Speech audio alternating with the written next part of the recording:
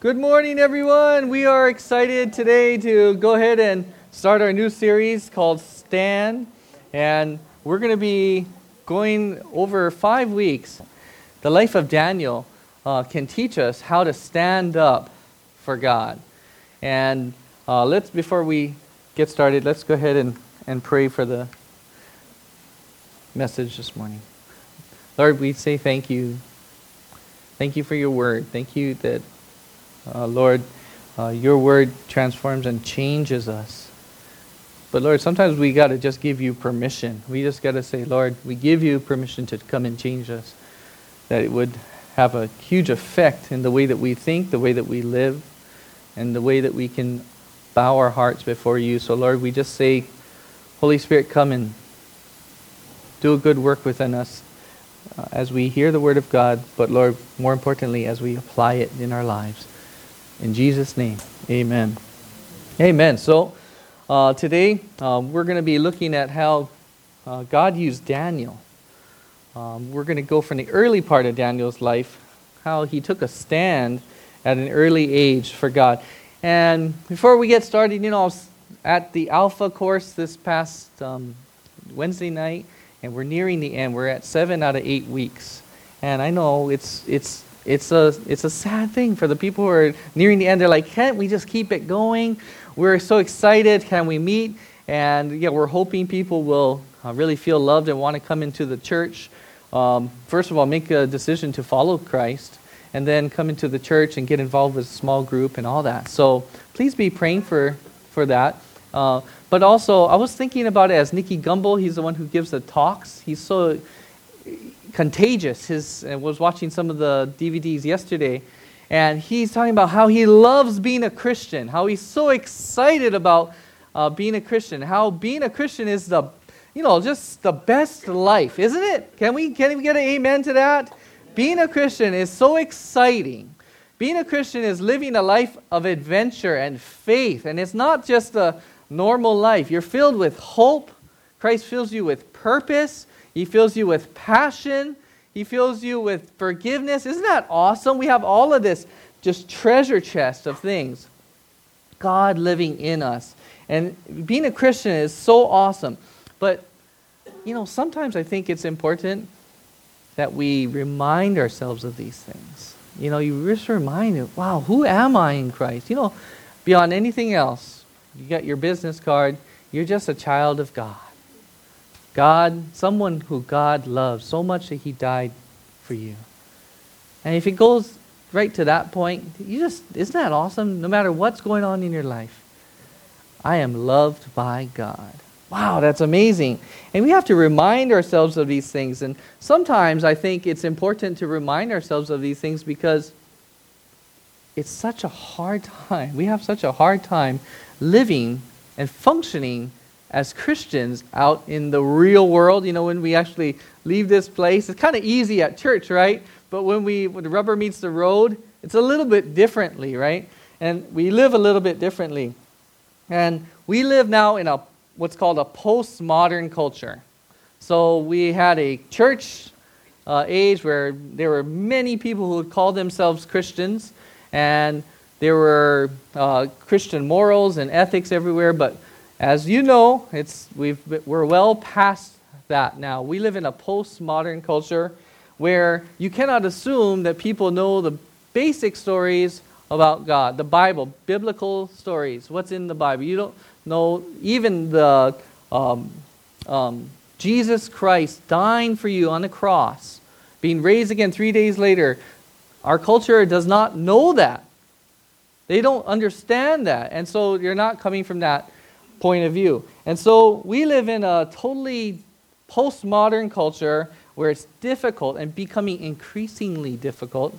Would you say so? Yes, increasingly difficult to live as a Christian. And sometimes we feel like a Daniel, don't we? We feel like we've been taken out of our land and stuck in a foreign land. And that's okay. Christian, you're supposed to feel like that because the Bible says you are aliens and foreigners in a strange land, right? Our true home is where? Heaven, right? Our true home is heaven. And once you've been born again, new creation, all of a sudden you're starting to look around and say, oh, this place is looking more foreign to me every day. And that's okay. But we have to figure out how are we going to live to give God glory and to be effective in this strange and foreign land that we find ourselves in. And sometimes it's good to do a spiritual inventory. Sometimes we have to stop and say, I got to check my heart. I got to check to see, am I growing as a Christian to be more like Jesus Christ? Am I loving like Jesus loved and have a heart for the lost? Do I really love God and His Word? Do I love to be and spend time? And as I'm speaking, I want you to be thinking about asking yourselves these questions. And it's okay if you're not hitting a number 10 and perfect. That's right, because none of us are perfect, but we're hopefully growing. And it's good to take a spiritual inventory of where you're at. And another question it's good to ask of ourselves is, do I encounter any resistance at all for being a Christian? Ask yourselves that question. Do I encounter any resistance at all? And I think if we were to answer that no, then that's probably not so much where we want to be. I think it's a good thing that we encounter some resistance throughout our lives, throughout our daily normal life, for being a Christian. Why? Because that means that we're kind of rubbing shoulders. We're in the world, but not of the world. We're like Jesus, being out there, encountering some resistance for our faith. Because why? Our faith flies right in the face of this strange and foreign land. So, as our society is becoming more and more anti-Christian or anti-Christ, it's not becoming more anti-Buddhist. It's not becoming more anti-Muslim. It's not becoming more anti-God even. It's becoming more anti-Christ, anti-Christian. And so we're going to have to figure out a way that Christian, you can take a stand in this world. Christian, it's time for you to stand up in this dark and lost world. God is saying, I want you to stand. So over the next 5 weeks, I think this is going to be a really important series for us, because sometimes it's easy to want to just take it easy and blend in. And God is saying, no, I want you to stand up. And so this morning we're going to look at the life of Daniel. And if you have a Bible, please turn your Bibles to Daniel chapter 1. We're going to start right at the beginning. Daniel chapter 1, verse 1.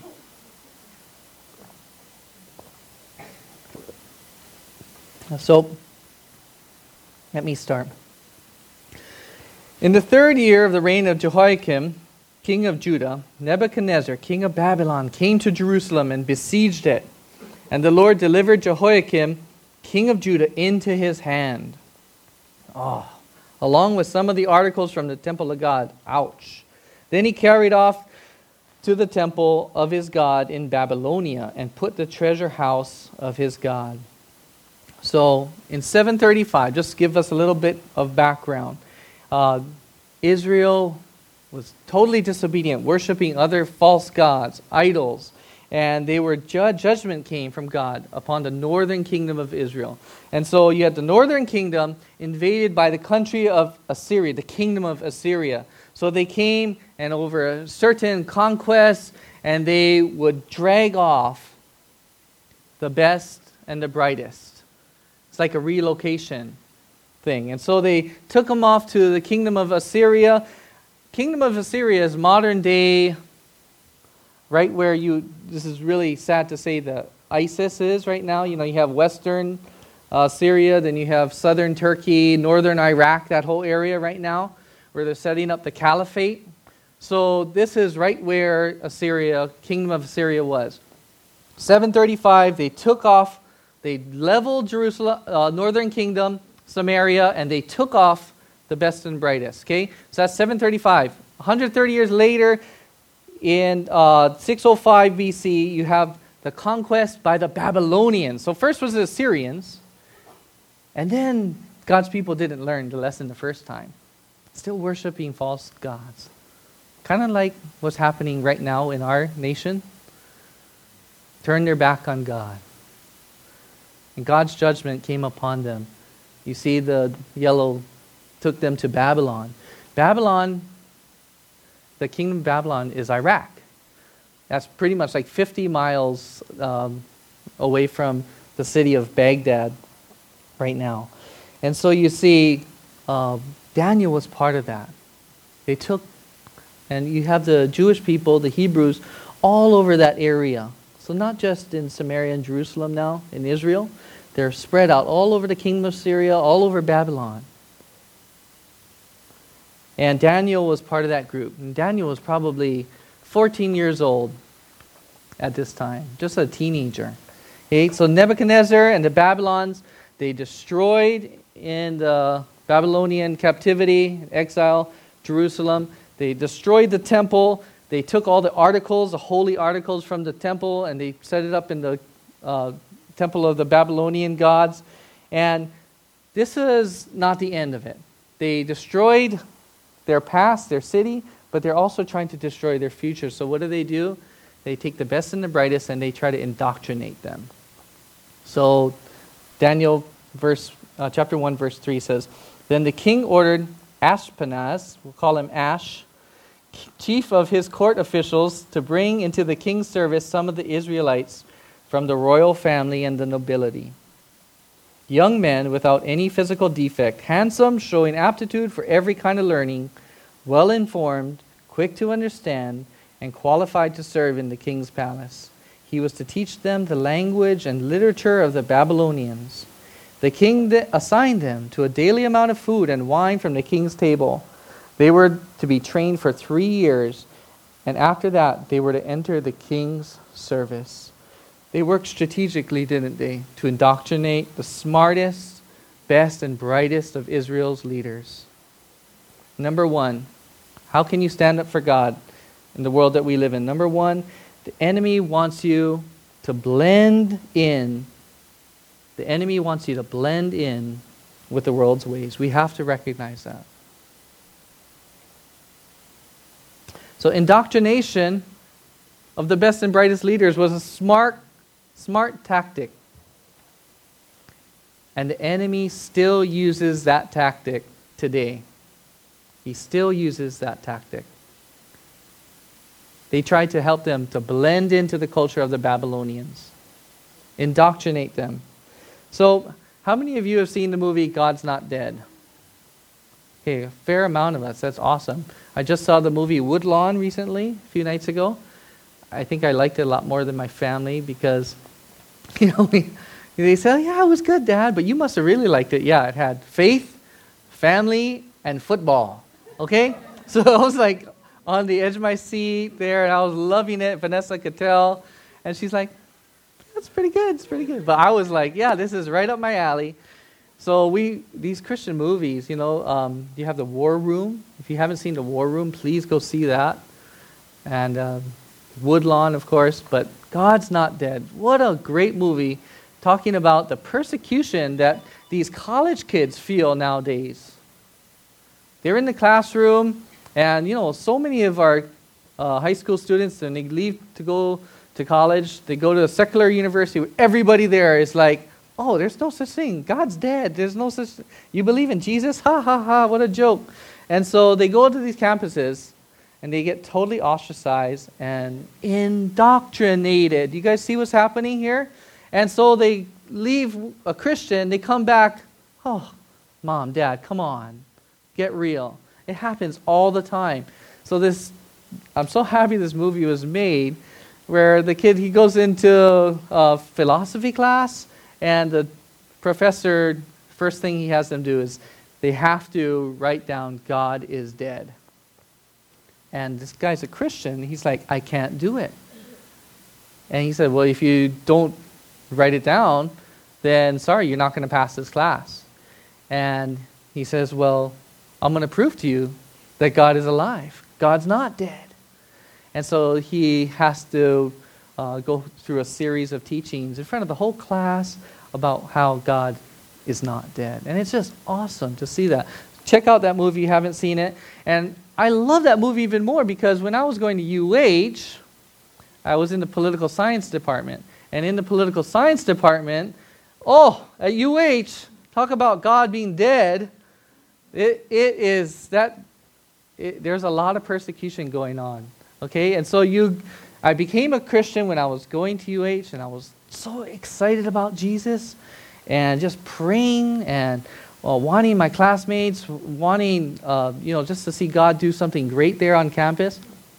And in my political science class, we had this professor. First day of class gives us his manifesto about how the world is going to be taken over by cyborgs, and like Terminator. I said, why would I read this? I already saw Terminator. Okay, so he's telling us all about, he would always make these comments about how God is not real and Jesus is whatever. And so one day he went around the class and he had a thing where you had to name your hero in history. Right? And guess who I said? Right? So I say, yes, Jesus Christ. And he laughs out loud. And I don't know for sure, but I think he just did this just for this exercise. And just to wait for me to say it. And because he knew I would say it. So I said, Jesus Christ. And he laughs from the front of the class, ha, ha, ha, ha, ha, like prolonged laughter. And you had some snickers in the class, and they're looking at me, and then this one girl sitting a few seats down goes, yeah. I was like, okay, got one more in here, yeah.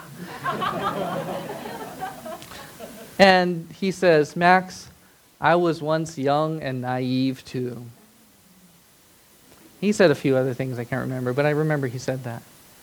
And then at the end of the class, I think he was really like marking my grades bad and everything. I'm serious. I would get like C's, and I thought it was A work. Okay, I don't want to, but I think it was better than C. I really think it was. And so I go and I'm like, I got to turn in my paper. And so I turn in my paper at the end of the year, and it's just me and him in the class. Okay, ooh, I'm kind of scared. I walk in and I feel like the hair on the back of my neck kind of go up. And as I'm handing the paper, he doesn't just say thank you.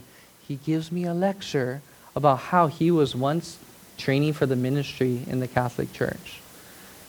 And then he realized that it was all false. And he hopes that one day all my eyes will be opened and everything. And as I was talking with him, it was like, I don't want to overdo it, but it was like talking to the enemy. Okay? It was really like, man. And so these are the kind of things, and you see at the end of the movie, God's Not Dead, you'll see all these statistics and cases, and these are just the ones reported of all these college students who are really coming against a lot of hardship on college campuses, especially with their professors. Okay? So it's a public university, a lot of times too, you can't talk about Jesus, but you can talk about how much Jesus is false. Okay? So it would have been so much easier, say all that, to say it would have been so much easier for me to just blend in. Right? It would have been so much easier. So many times as Christians, we just want to, okay, I'm not going to stick out. I just don't want to make a fool of myself and be like a Jesus freak or a holy roller or something, so I'm just not going to say anything, right? So, are you, when you get the opportunity, going to blend in or stand out for God? Stand out for Jesus.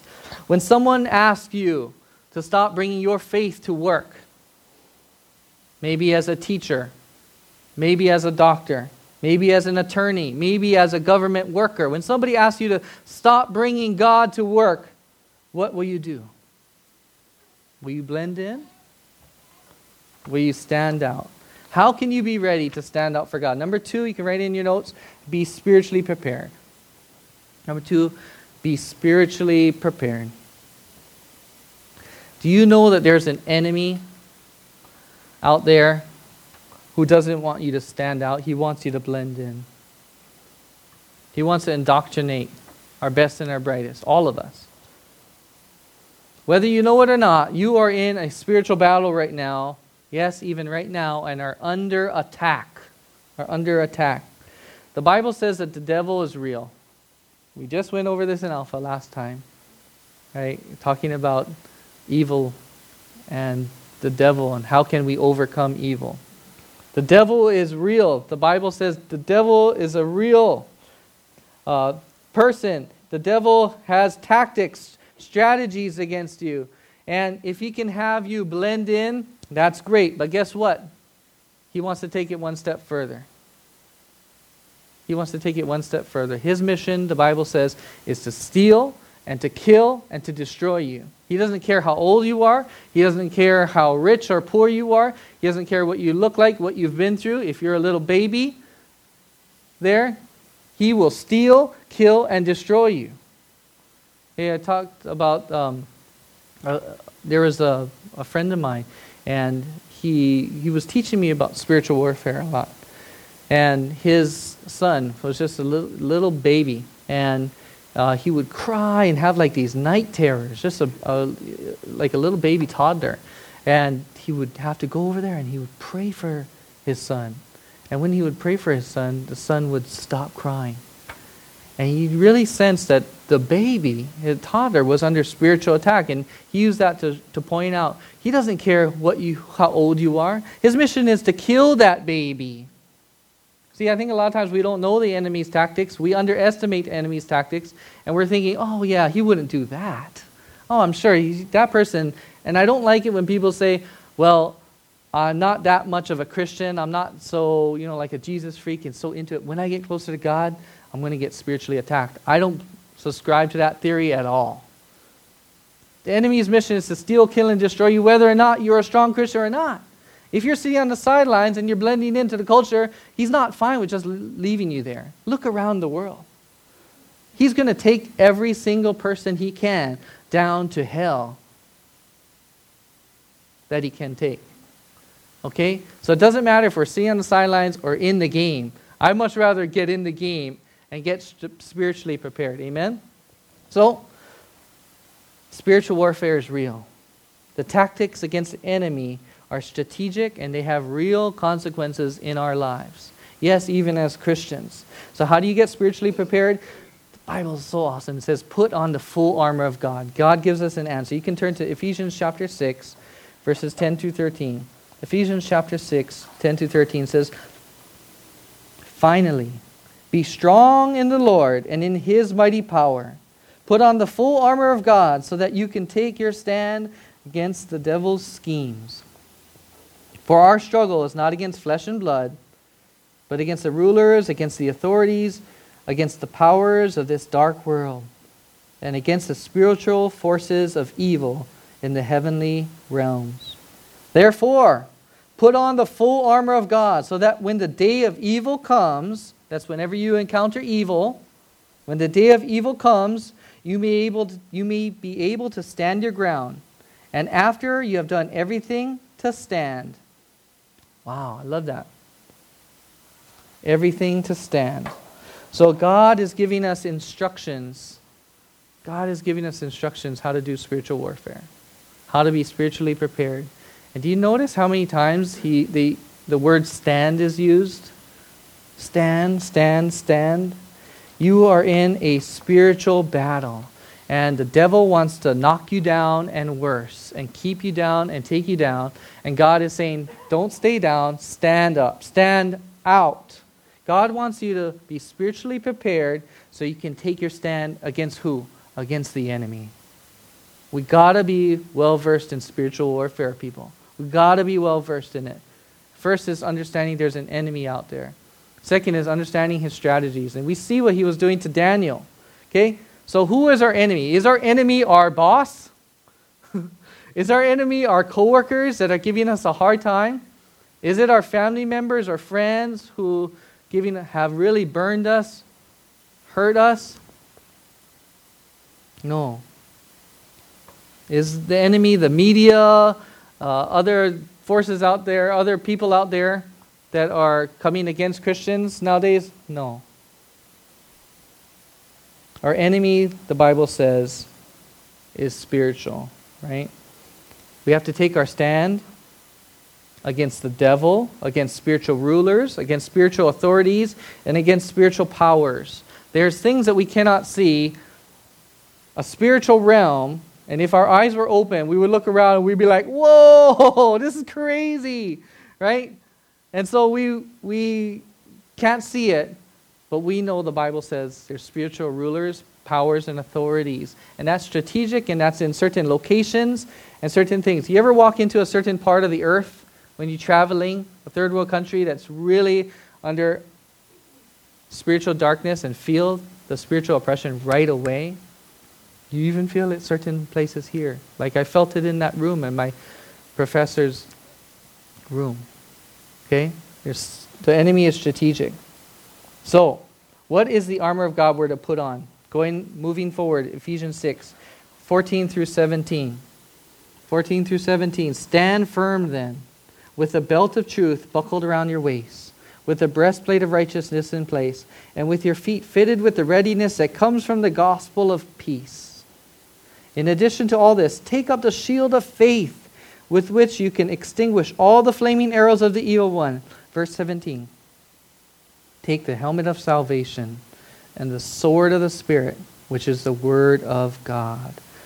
Wow. So the belt of truth. What is the belt of truth?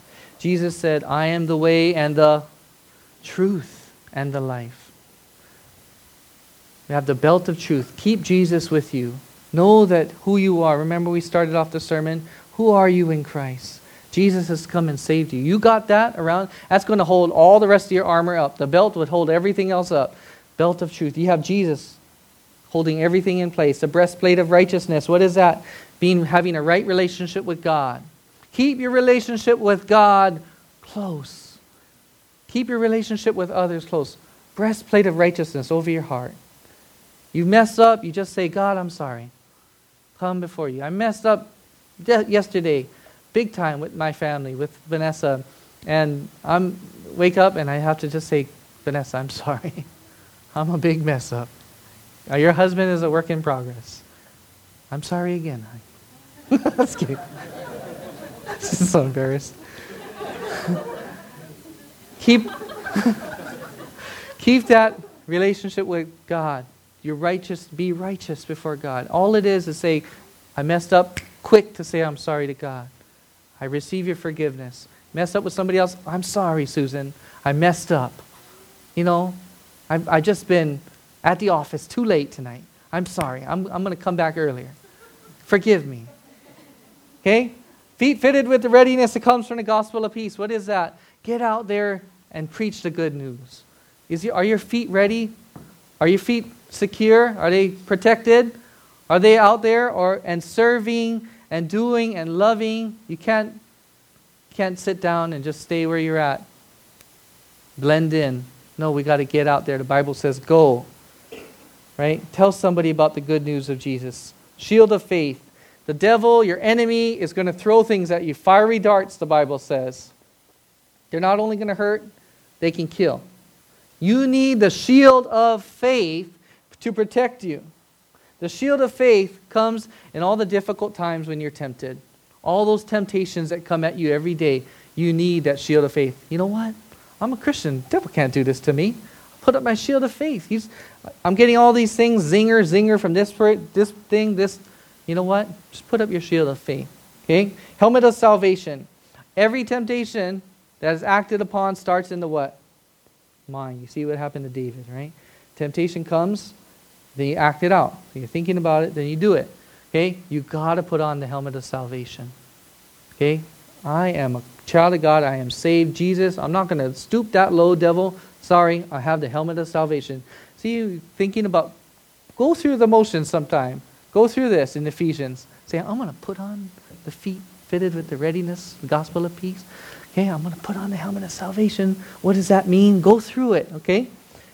Finally, the sword of the Spirit, which is the Bible, the Word of God. This is the only offensive weapon in the list of the armor of God.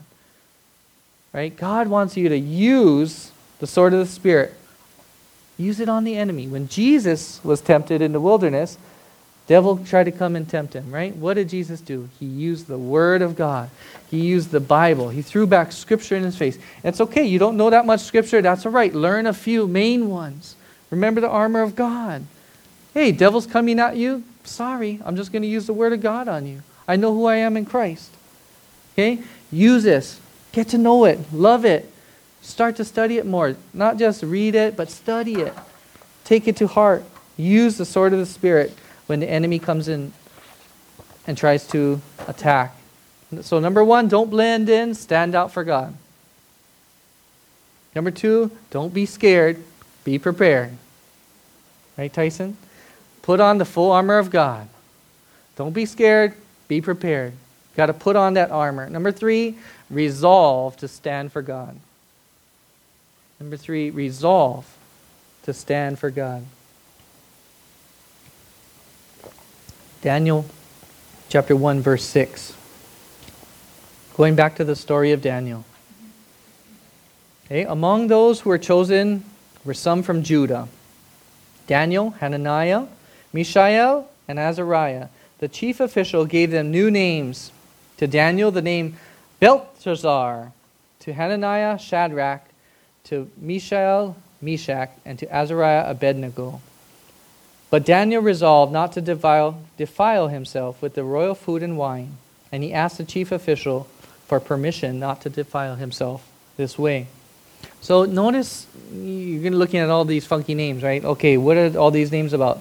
The Babylonians did this as a strategy, right? Change their name. Sorry, like they would do, remember, you go into a concentration camp, they give you a number. Same thing. You're changing the name. You're stripping them of their whole identity.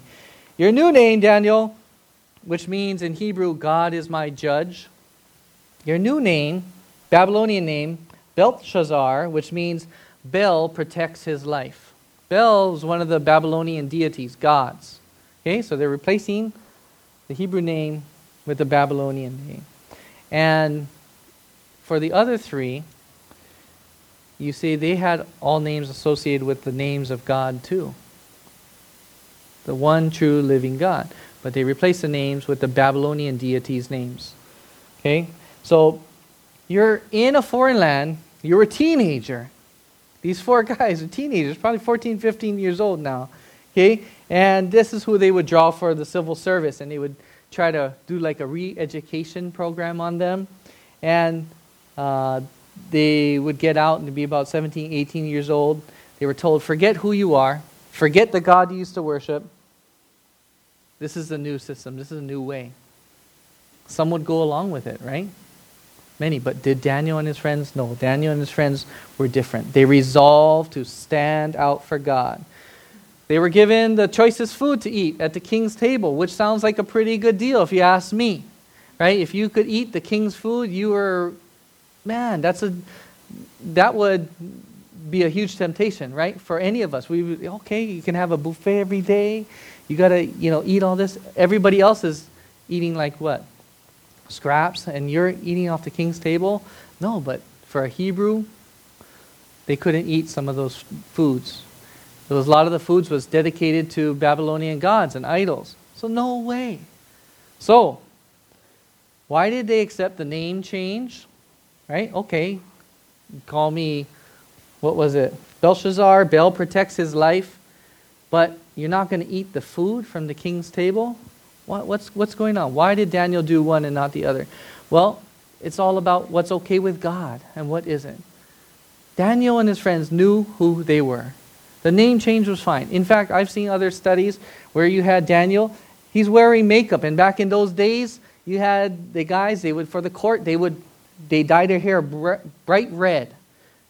Lipstick, facial makeup, all kind of weird stuff, okay? I don't know if that's accurate, so that's just throw that out there, okay?